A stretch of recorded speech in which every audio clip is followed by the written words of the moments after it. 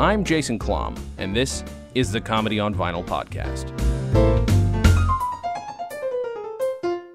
The year is 1977. The album is The Muppet Show cast album. They call it the cast album? Sure. Yeah. Why not? The artist is the Muppets, and my guest is Hal Lublin. Hello. Again. I'm back. You are back. You won't believe this, but I accidentally wore my Kermit shirt There's today. no way this it was an accident at all. I'm an idiot. I wear this once every couple weeks. Did you wear it the last time that we recorded? Probably. I'll have to look. Just it might tell have the happened. truth. Look, as a guy who has a very limited wardrobe himself, it's okay to have one or two shirts. I wear this every day. There you go. Feels good to tell the truth. What was the last time you were on 3 years ago? Yeah, I've been wearing this every day for 3 years. It's in good shape for 3 years worth of... You must turn it inside out when you wash it. That's exactly the secret. right. Yep. And it's crisp and green. Yeah. So you picked the Muppet album. We've talked about the Muppet Show album. We've talked about it before, only the once. Right.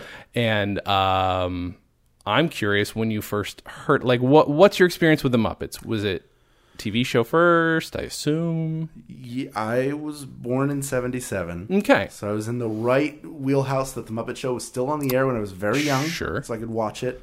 And I remember going to see Great Muppet Caper in the theaters. Okay. And I remember having this album as a child when we drove to Pittsburgh from Philadelphia. Mm-hmm.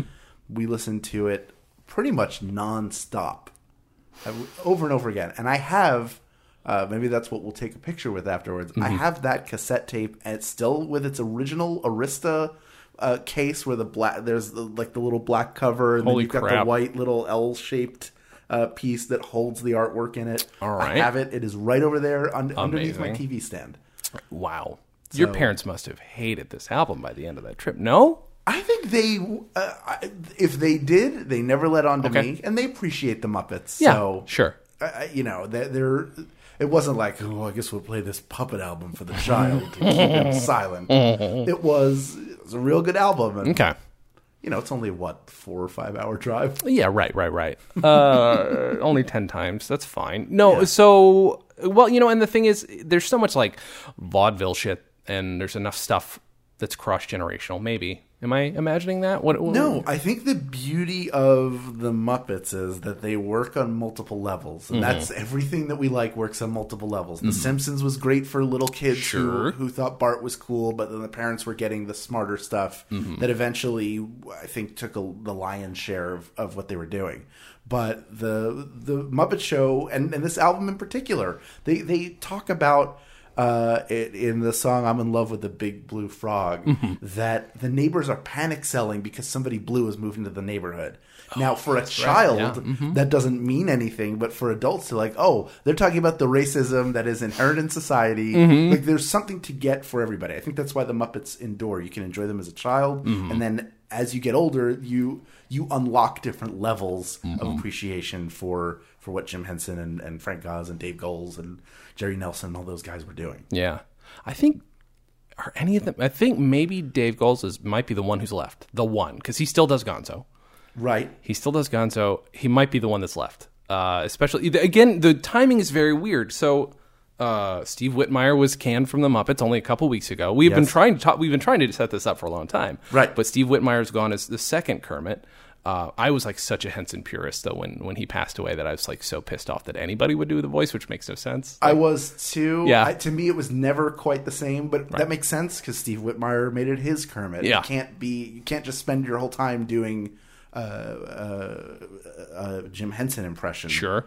And even if he had, it would have eventually morphed into his own thing anyway. It absolutely would have, yeah. I want to know what they're going to do now. Is it going to be cool Kermit? Are they going to try and fuck it up? I don't know, man. I think it's going to go to, and I forgive me for not being able to remember the performer's name. The guy who was understudying Carol Spinney for Big Bird. Really? I think he might be the guy who they go to for it. But interesting. Okay. I'm sure there are a number of Muppet performers, all of whom are auditioning or have a version of it. Like somebody, they have to, right? You have to be anointed, I think, still, even though it's not Jim's company anymore. Yeah. I don't think Brian is making those decisions either. Right. It's Do you all think Disney now. if you're there and you're well, let's just limit it to dudes. 80% of those dudes have a Kermit in their back pocket, right? Don't you think you'd I'm want? sure. Wouldn't you want to? Yeah. Like, because like, God forbid Steve Whitmire dies or gets canned. Like, I want to be ready. You have to be ready, and I'm sure there's somebody weird. who can take. They all have to. I'm sure to some extent, people have to be able to double for one another in case somebody's sick or hurt. Yeah. I think there are very few performers who would only do one character. Yeah. Right. So I know that this is all conjecture. I'm just like fascinated by it. Like that's the first thing in the news in a while to be like, okay, I don't want to kill myself reading this, and I can at least think about it, for a while. Yeah, it's bizarre to think like you don't know. Nobody knows what actually happened. Right. There are always going to be a ton of different stories about it, but it also begs the question of who will step in next, and will they be?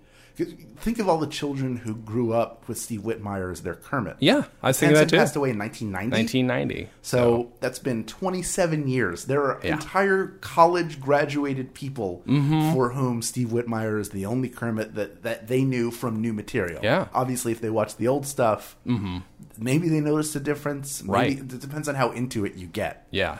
And I mean, if you look at it from sheer time, if you want to at least treat like Sesame Street as the beginning of it, not that he wasn't doing Kermit before that, but in terms of he'd been doing it for 21 years when he died, and now Steve Whitmire's been doing it for 6 more years than, as a famous Kermit, famous. Yeah, it's weird. Although Kermit had been around for of course long he had. enough. Yeah, I know. He was an institution. Yeah, he didn't have a TV show, right. His own TV show that he was really part of the ensemble. Muppet Show was really his television show. I love that we both are thinking of Kermit as his own person right now. He's his own person. Well, you know the story of Jim Henson on The Tonight Show? I don't think so. So Jim Henson would go on to talk shows, and he would bring Kermit with him, and he would sit Kermit on his lap. He wouldn't get down behind the couch. Yeah. Okay. So as they're, he's talking, and they go to commercial break because he's doing 2 segments. And during commercial break, the producer comes over. He's like, hey, Jim, when you're doing Kermit, are you changing your voice or anything? He's like, no, I'm just doing me, I'm same thing. He's like, because we're losing your audio whenever you do Kermit. The reason why is because the guy working the boom was tilting it towards Kermit every time Kermit spoke, which is hilarious. It's hilarious because you think like, oh, maybe he's not the smartest guy, but it also speaks to the magic for how good he was at working. Like a skilled puppeteer can be standing in front of your face, doing operating the puppet, and you will pay all attention to that. It is imbued with life. Wow. So, wow, that's nuts. Yeah. And 50% of that is charm. He was one charming motherfucker. Yes. It's just like, just to sit there casually with a fucking frog on your lap. Yes. Is difficult in and of itself. Yes. And, wow. I don't think I'd ever heard that before. No. That's so good. No. A lot of charm and a lot of skill as an actor. See, but I don't think, it's so weird that I don't think of him as an actor, and I absolutely should. Because he doesn't as a person, he never came across, I know we're not talking about just Jim Henson here, but he just seemed like this chill motherfucker with a nice beard and like just a big hippie. Like kind of like, I think it's why I like George Carlin too. There's just something very like calming to look at these guys. There are a couple of voices that Jim Henson does that I realize are kind of Carlin voices too. Yeah, I guess they did have sort of a similar timbre. It kind of intersected in a few places. Whenever Carlin did like authority figures or like, or the kids in his school, like, hey there, fada, like that one always reminded me of Kermit, a little bit. Yeah. I don't know. Bearded guys who sound like that were very comforting. So you listen to them. So did you see? Were you a Sesame Street kid too? Yeah, absolutely. Okay. I love Sesame Street. Had to have been. And Mr. Rogers, of course. Of course. The Electric Company, all that stuff was still going on when I was a kid. But Sesame Street, for sure. I actually have. When they released Sesame Street old school DVDs, which are from like 69 through, I think maybe 77 or 78, I bought them and watched them. It's really like, it's so fun to watch that early Muppet work. But yeah, I knew Kermit as an investigative reporter who was on the scene for all the fairy tales that were happening. So good. That's such a silly bit.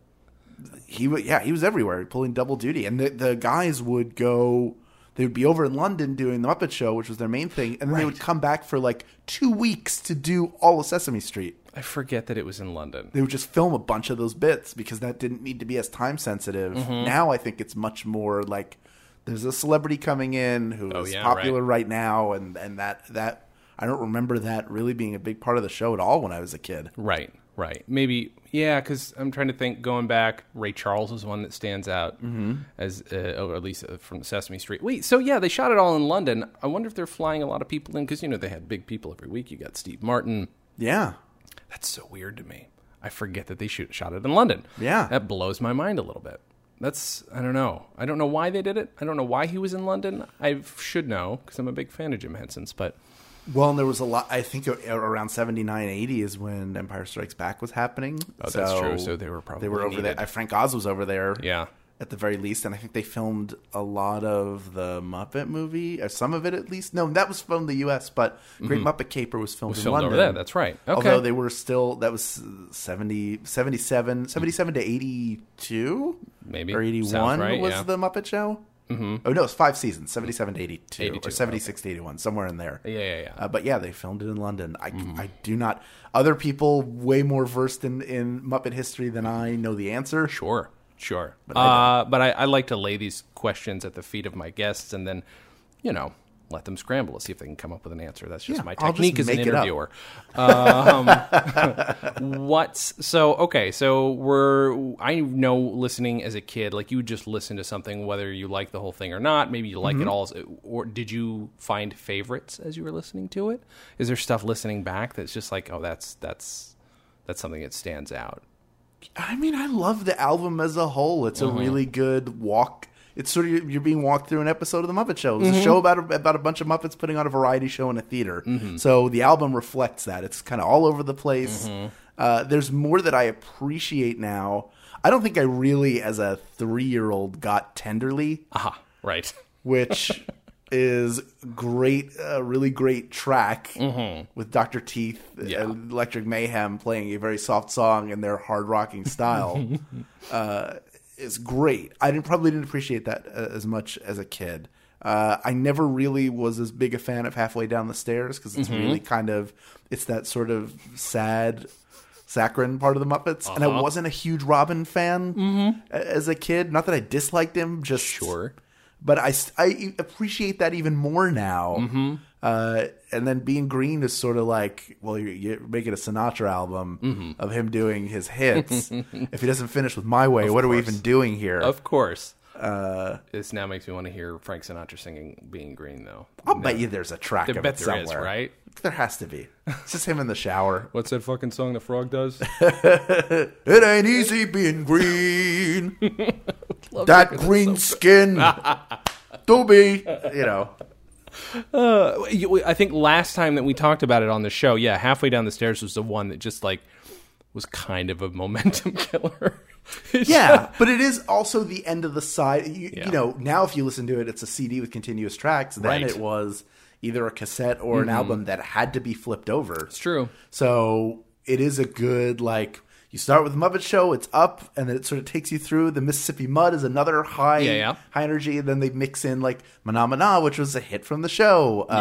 And they get to halfway down the so there's sort of a come down, and then when you turn it over, you get the same. There's a pattern to both sides of the album where it winds up it ends with sort of a down, all right, we're gonna let you down gently now. It's true. That's true. It's good for kids. It teaches you to appreciate what's coming next. Maybe. I don't know. There's ultimately going to be sadness at the end. Yeah, right. That's exactly. the lesson. And it might come from a sick sounding frog. Yeah. Robin just always sounded so sick. It just. Okay, I will say though, first of all, so the Muppet Kermit does introduce it as an album, so I like that it's it knows what it is. It's not cuts from the show. I don't think any of them are cuts from the show. I think they're all remade for the album, if I'm not mistaken. They're studio recordings. Yeah, they all sound really beautiful. Because they don't have any weird laugh track or anything, right? There's none of that, which is. But I really like The Great Gonzo Eats a Rubber Tire to the Flight of the Bumblebee. Oh, yeah. That's a pretty great one. So stupid. It's so stupid. I'm assuming it was never on the show. It has to be something that was only audio, just for the joke. I don't think that it was. I'm pretty sure he ate tires on the show at some point. Sure. I know I've seen Gonzo eat a tire, but that that was, I think they figured out how to that was the trick, is like, how do you translate this to the audio medium, which they do really, really well. That being a great example, that and you sit and you listen to it and you realize by the end, I've listened to at least a minute of Gonzo eating a tire to Flight of the Bumblebee. What am I doing? So good. Like, that's the kind of absurdity that, like, I miss in... I mean, that's, like, one of the things about great comedy albums that aren't stand-up ones, is, like, kind of not just playing with the form, but really fucking with your audience a little bit. Mm-hmm. And it's a good, like, walk through the cast of characters, because the songs are good reflections of who they are. Yeah. Coddleston Pie is a really good Rolf contemplative. Isn't it an A.A. Milne poem? I think so. That he performs. And then Mr. Bassman. Scooter has 2 songs. Yeah, that's right. He sings Mr. Bassman and he sings Simon Smith at his Dancing Bear. You know, I'm realizing now, and I think I had this problem last time. I identified the wrong person doing a voice. I'm realizing I can never remember who does the voice of Scooter. Richard Hunt. That's the man's name. I'm an ass, sir. You're probably around, and I just you call yourself a fan, and you don't know. I think he's got a really good voice, like a really good singing voice, like a very clear voice. Yeah. And the album benefits from having like a straight up, like, it's a character song, but like a really good singer. Yes. You know? Yes. I think they were all pretty good singers. Probably Frank Oz was not the best of the singers, but that made sense for him to do as Miss Piggy. And for all the people who, like, there are a lot of people down on Miss Piggy because she's a domestic abuser. Or that is allegedly a domestic abuser. And this album does not do her any favors. No. Because she threatens to smash your froggy face in. Isn't that what she says? Yeah. So good. Just so she can sing her song. Was it "What Now, My Love"? Isn't that her? And she doesn't really appear until almost the end of the album. That's really weird. But that makes sense for her because she's waited long enough that now she's resorted to violence. Yeah. Oh, that's so good. I wonder. So, okay, this is a perspective. I'm only just like the slightest bit younger than you, but it's just to the point where, like, you were the right age for the Muppets to be new. Like, that is a very good age for the Muppets to be that new. Right. So for me, they'd just been established just long enough. So, like, what would it be too much to say these characters are like friends? Like, was that a thing for you? Did they feel like they were your friends, or was it just something you did with your family? I think you just feel close. You're just drawn to them. I don't know that I felt that they were my friends. I don't know, but now I'm thinking, like, were there any pop culture characters that I felt were like friends? Probably Mr. Rogers. Yeah. Because he spoke directly to you. Yeah. And which is not something the Muppets did as much. They were addressing a television audience. They were addressing the audience in their theater on the Muppet Show. Maybe Grover felt like somebody who was a friend. So there were, yes, some Muppets were. The Muppet Show, to me, was always more presentational, and you were getting a look behind the scenes of a show being made. Yeah. But I think as a kid watching Sesame Street, for sure, there were Muppets there who felt like friends. Yeah, that's probably more the place you would find it. Was this in any way, like, noticeably part of your, like, growing up to work in comedy as a performer? Like, or is it just something that's just always been there? It's just, like, kind of part of the bed of who you are as a performer. I think it's just the bed of who I am. And there's always a little bit of, I don't know if there's influence there or just I appreciate it, and there's creative abandon to what they did, but it also had to be very well choreographed and really precise, which I appreciate as well.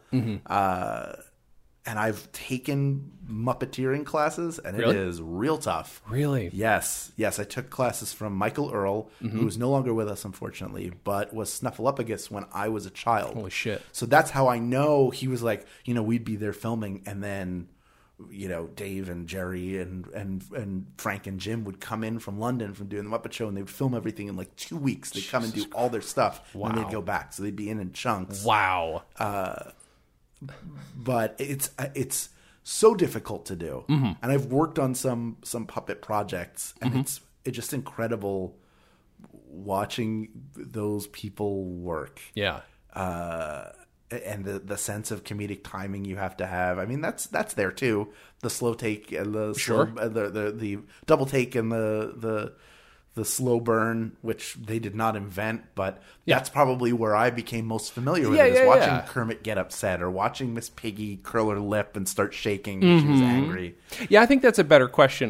You're helping me like reformat it in my brain, which is like, I think we all of us probably still learn about classical music from Warner Brothers, you know, and I think you learn about vaudeville from the Muppets. Like, I don't know if there's another source where you'd learn vaudeville so heavily, and those tropes and timing, et cetera, et cetera, et cetera. Yeah, 100%. That was they were doing a vaudeville show.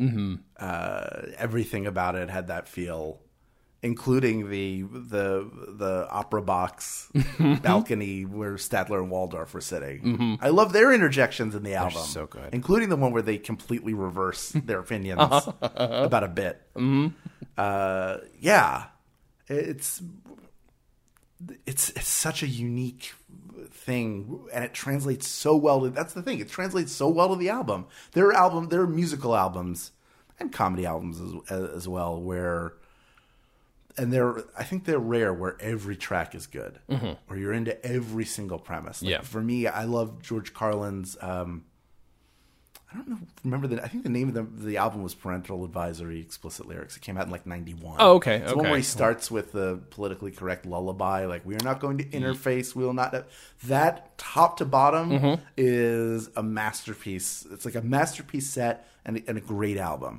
I think I'm a big fan of Paul Simon's Graceland. I like that album top to bottom. Maybe not You Can Call Me Al, but that's because it was overplayed. Sure. There's nothing wrong with it as a song. Yeah. This is an album, I think, where all the tracks are like, I enjoy all of them, and it's all well done, which is why if you ask me for a weak one, I have to say Halfway Down the Stairs, because it's not my favorite, but I still like it a lot. It's still good. No, it's still wonderfully put together, and you're right. It is it's good positioning. It's a good way to lay this out. Well, it's so, and I wonder if they thought about, they did. They had to have. I'm going to give Jim Henson and Frank Oz all the credit for thinking about this, but like, it's so absurd that a show about puppets, shiny, bright, pretty puppets, frantic puppets, gets turned into an audio-only album where all you've got is this. You've got this picture of Kermit on the front, right? And the other. I mean, it's delightful, but it's kind of absurd that this album even exists because of that. It does, and it also speaks to the strength of the characters, yes, and the writing.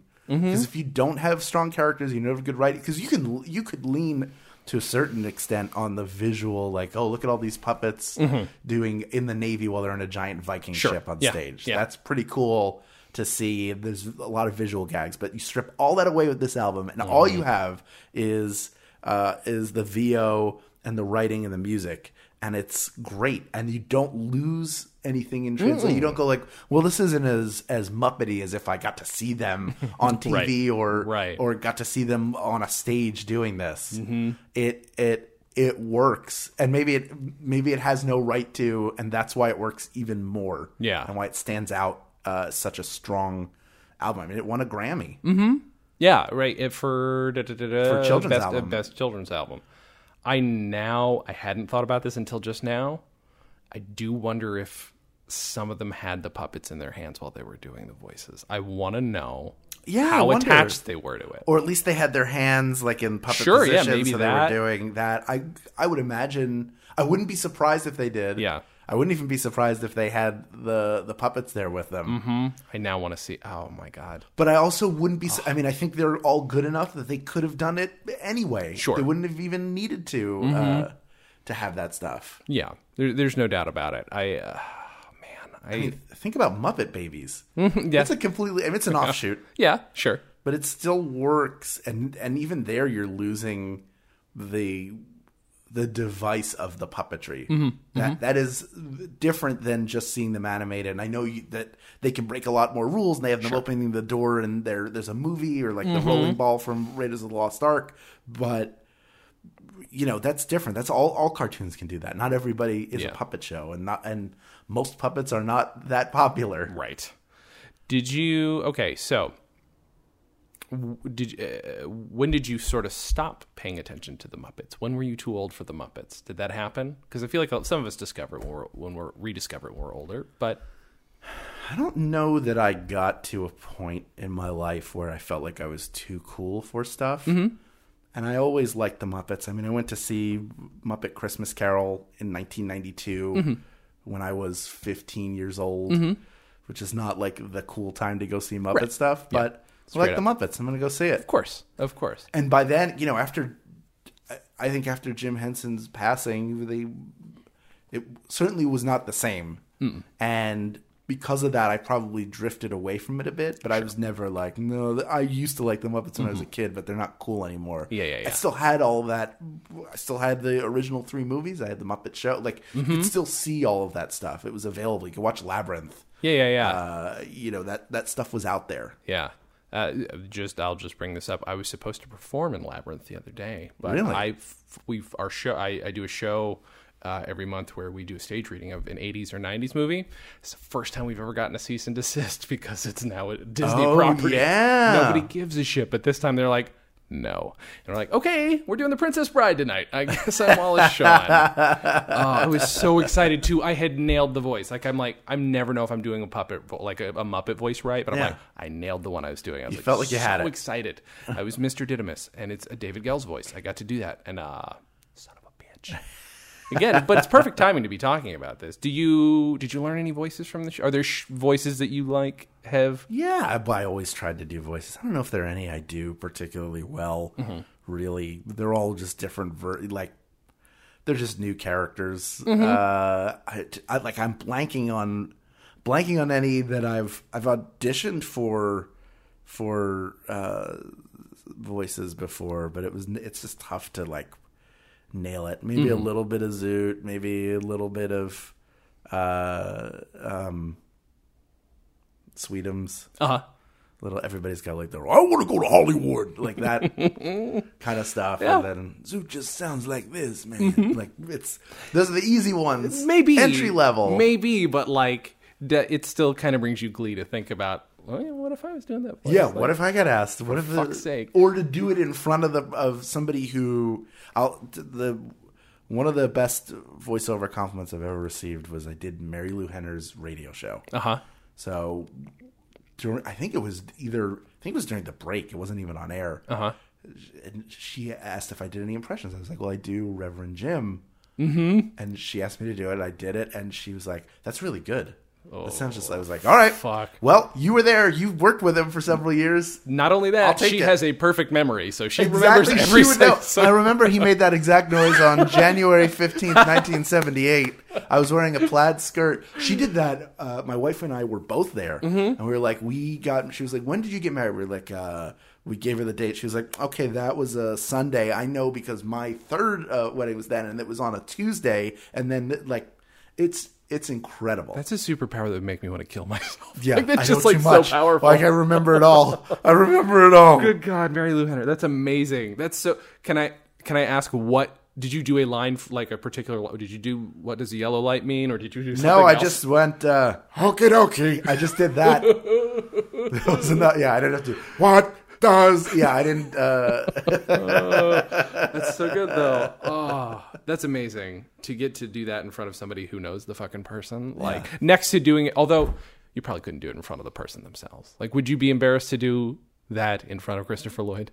Probably. I was a little embarrassed to do it in front of, but I was like, why not? Come on, let's do it. Fuck yeah. If he was like, heard you do an impression of me, I would do it. Yeah. Of course I would do it. Yeah. Then I would do it. I'd be like, all right, let's try. Because you don't know.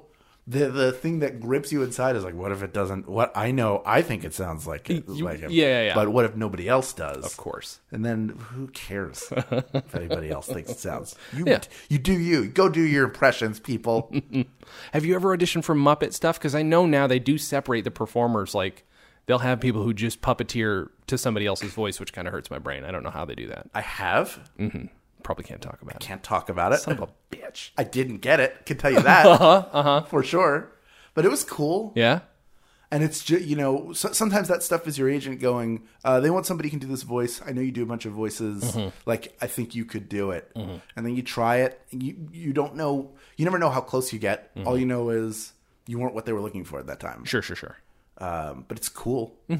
That's one of the neatest thing about voiceovers is all the stuff you get to audition for that you want, and you have to learn over time not to invest too much once you're done. I would imagine. Do your best, then let it go. There's nothing you can do after that. There have been a couple of things where it's like, I would really like to get that. But they were not the Muppet things. That was just like, all right, well, this would be incredible if I somehow got cast as this. It didn't feel like. I didn't feel like I don't think I quite picked this up. Yeah. Got close. Is there anything that's happened for you in terms of, I know we're straying from the album, but that always happens a little bit. Is there anything that's ever happened for you that's kind of like this little like dream come true? Like if you did become a fucking Muppet voice, that seems like that would hurt my brain. Like that would be like this high for a few days. Yes. Have you ever gotten a thing? Because I feel like we talked about something last time, but not on the podcast, so I won't mention it. But like, are there things where you've gotten to kind of like live in a world that you never expected you get to be involved in because you do so many voices? Yes. I booked a job that I cannot talk about that I did. I don't think it's. I think it kind of. I did a pilot, and not only was that whole experience really cool, because I got to see like, oh, this is what it might be like if I were on a regular television show. I mean, Venture Brothers has been great. Yeah. And that's, whenever I get called, I do it. Or Mighty Magiswords, whenever I get called, I do that. But it's not like the regular, like, all right, it's time for your weekly thing where you go to the table read and then you do the show. So that experience was really, really cool. And the part I got to play was a dream come true. Yeah. That I wish I could tell people about. I do wish. And it's odd because it's one of those things where it's like, well, it's not. I never saw the finished product, but the funny thing is, it's one of those things where the audition came in and I took like a 3-minute break at work. I went into a break room, recorded it, sent it off, and then got cast. Jesus. Like, all right. I mean, there were still callbacks. It doesn't matter. But from that, like, that's huge. That was, wow. But you have those too, where you go like, you audition, you say, all right, I don't think I could have done that any better, and I think I have a good shot at this. I've had a couple where I'm like, for sure, they're like, why? I think they're going to book me. Like, they're going to book me. Why wouldn't they book me? And one time that was true. But that one I can talk about. That's an episode of Adam Ruins Everything that'll be out. I think it's part of the upcoming season. Yeah? They have a lot of people out there that I'm like, wait. That was just Roz from Frasier. Okay, that's weird. Like, that kind of blows my mind. There's people from, like, this is not meant as a derogatory term, but podcast famous people to Roz from Frasier, Like, I still get excited when I see Paul F. Tompkins on something big, even though, like, he's on fucking Colbert and shit all the time, but he's still, like... He's still my buddy from podcasts. You know him as a podcast, yes. Yeah. Because he does so many podcasts. He appears on so many. Yeah. And Spontaneous Nation is great. That it's easy. Like, people from where you know them from. Yeah. I knew him from Mr. Show. Yeah. So that's where when I first met him, he was the guy from Mr. Show, and that was real exciting. Yeah. And he's a brilliant stand-up comedian and a great writer and a great actor, and he's got all these credits now, and he's all over the place, and rightfully so. He should be more places. Yes. But I people who listen to podcasts feel close to the people who host them, and because of that, that's where you know them from. That's your podcasting buddy. I knew him from an episode of News Radio. That's where I knew him. Oh, there you go. Him, Patton Oswalt did a bit on there. Posehn, David Cross, all the fucking Mr. Show guys. Oh yeah, had bit parts on News Radio. Cross and Odenkirk were on it together as part of Dave Foley's Barbershop Quartet. Chock full of notes. That's correct. When you have a podcast about News Radio, you don't forget these things. Never. You can't.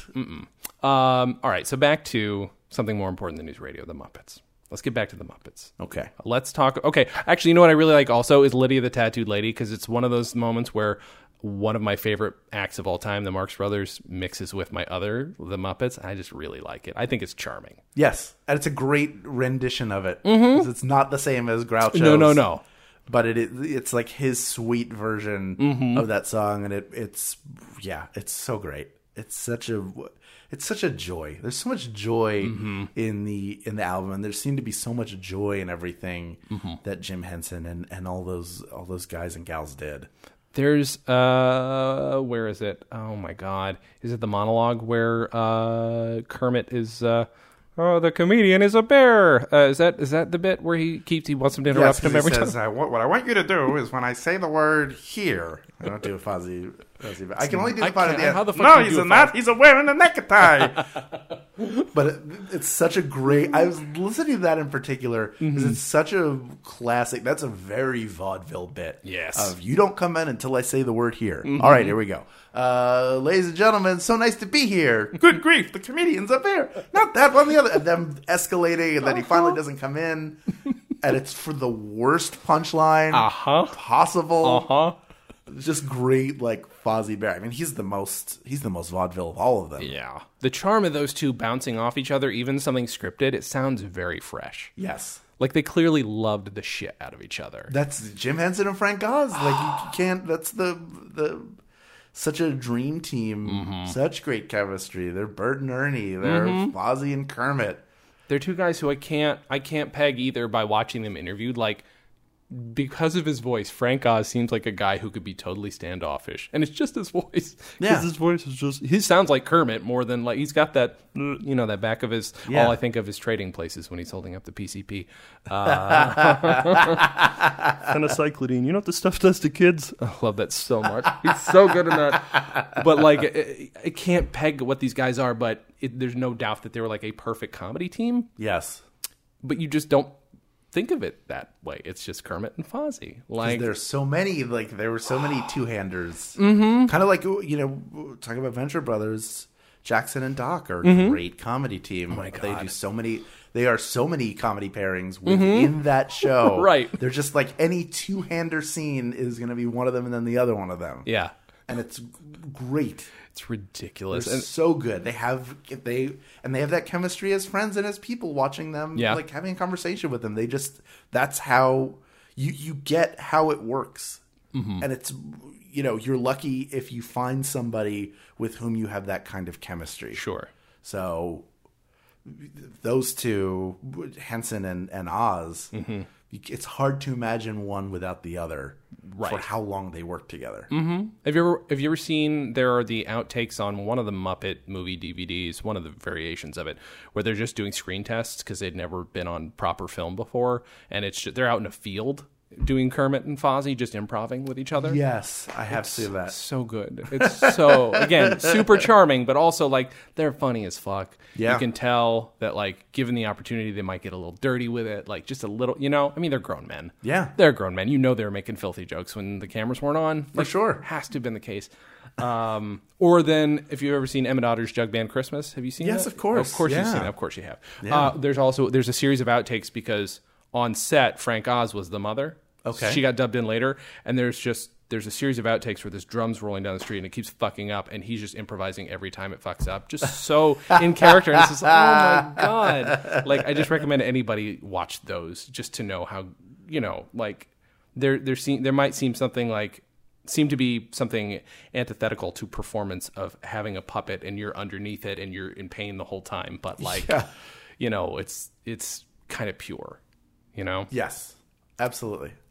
Man, I really want to know if they're holding puppets while they were... Frank Oz, do the podcast, please. Just come on. Come on, Frank. Hal wants you to be on the podcast. I do. I want this. So I'm looking at this, and I'm trying to figure out what my favorite track is. Do you have an absolute favorite track? I'm... it's so tough to pick one. I probably would go with... you want a song track or a sketch track? No, I want you to pick whatever you want. Veterinarian Hospital. That is. Oh, we didn't talk about that yet, really. That's so great. That's the other great. super vaudeville piece. It's so many like what is it? It says the patient is something is sinking. Like I wonder what he is sinking about. Right. Like there's just everything. It's so good, and those sketches were hilarious on the show. I actually think this is the best version of Veterinarian's Hospital. Yeah, it's just so dumb. Did they do a lot of... There's not, other than him eating the rubber tire, this is not like necessarily like a crazy like heavy sound effects record, really. It's more like voices. It's a lot of performance. Yeah, you got Veterinary Hospital, and then the Muppaphone has the hammering noises. Yes, that's right. And then there's the trees, the couple that Sam has brought in who are church folk, and then the tree falls on them. That's sound effects heavy. I think those are the biggest sound effects driven pieces. Yeah. I really do. Yeah, Veterinarian Hospital is really, really solid. I'm realizing now that this says The Great Gonzo Eats a Rubber Tire with a Y. So I'm wondering then if this was either this was written by an English person or going off of the English track listing. Right, because it came out there first. Yeah, so that must be why.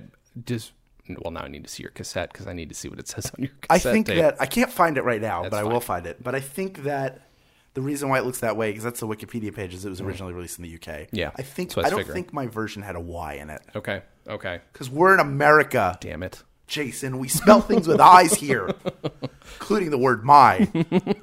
That's how we do it now. Y is outlawed. I had no idea.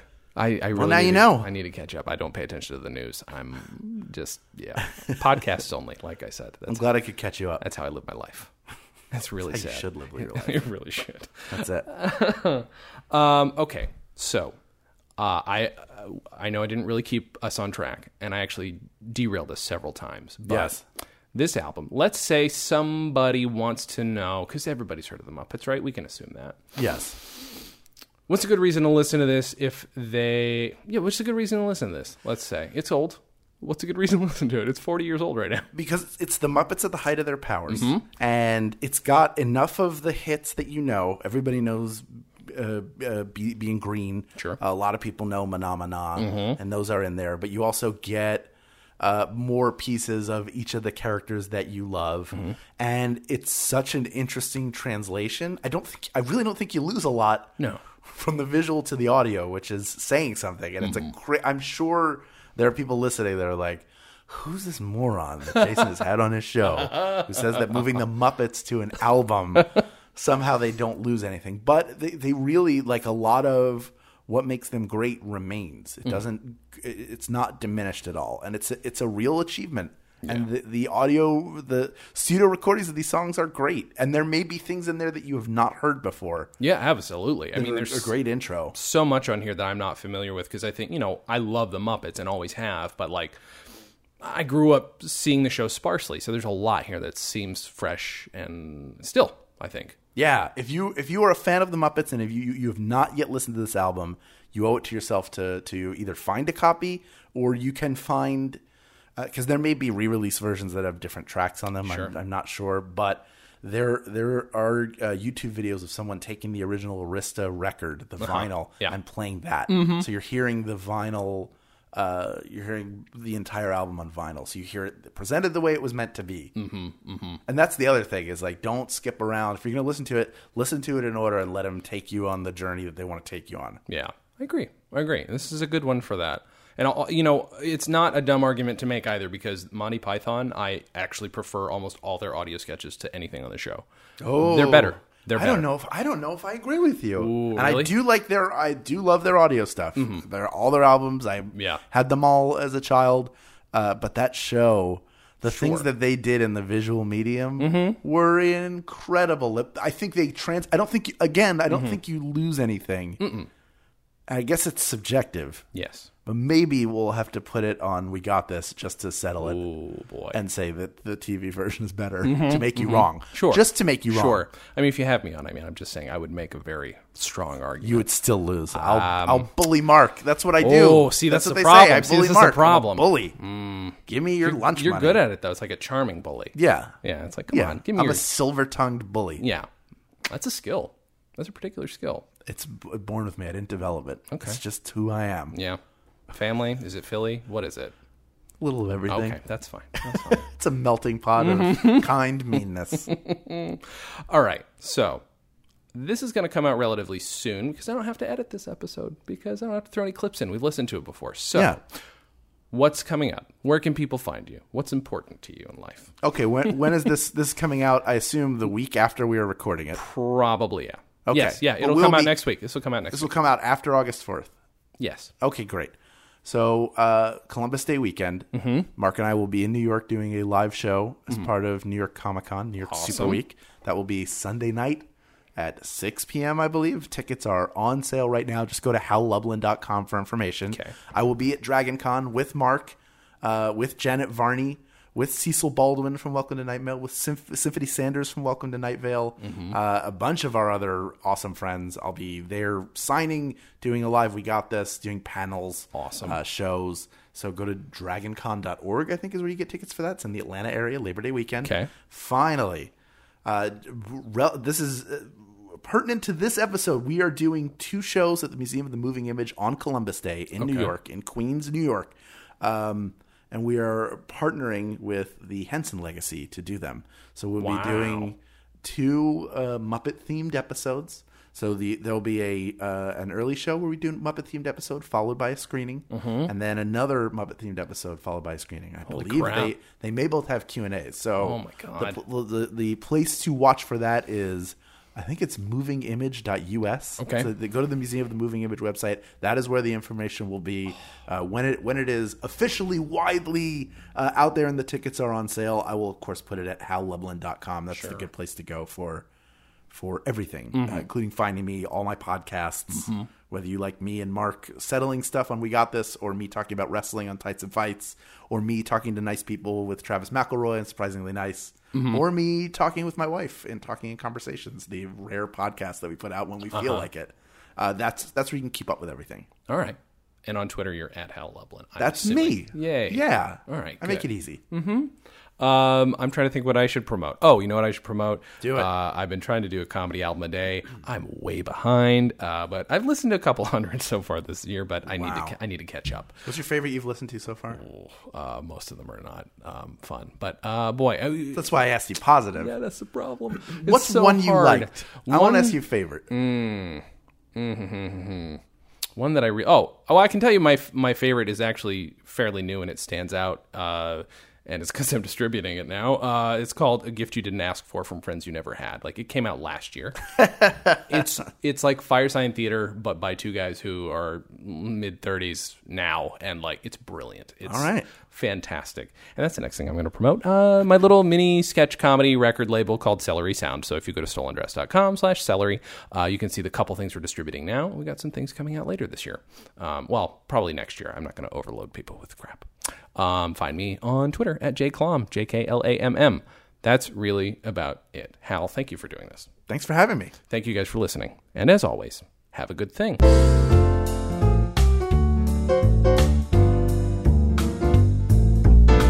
Comedy on Vinyl is a production of Stolen Dress Entertainment. It is produced by Mike Warden and is hosted and edited by Jason Klamm. Our theme song was composed and performed by Richard Levinson. Please visit stolendress.com to listen to our other podcasts, read our blogs, read our tweets, watch our videos, and read our books. Please subscribe on iTunes, and if you like us, give us a 5-star rating and a nice review.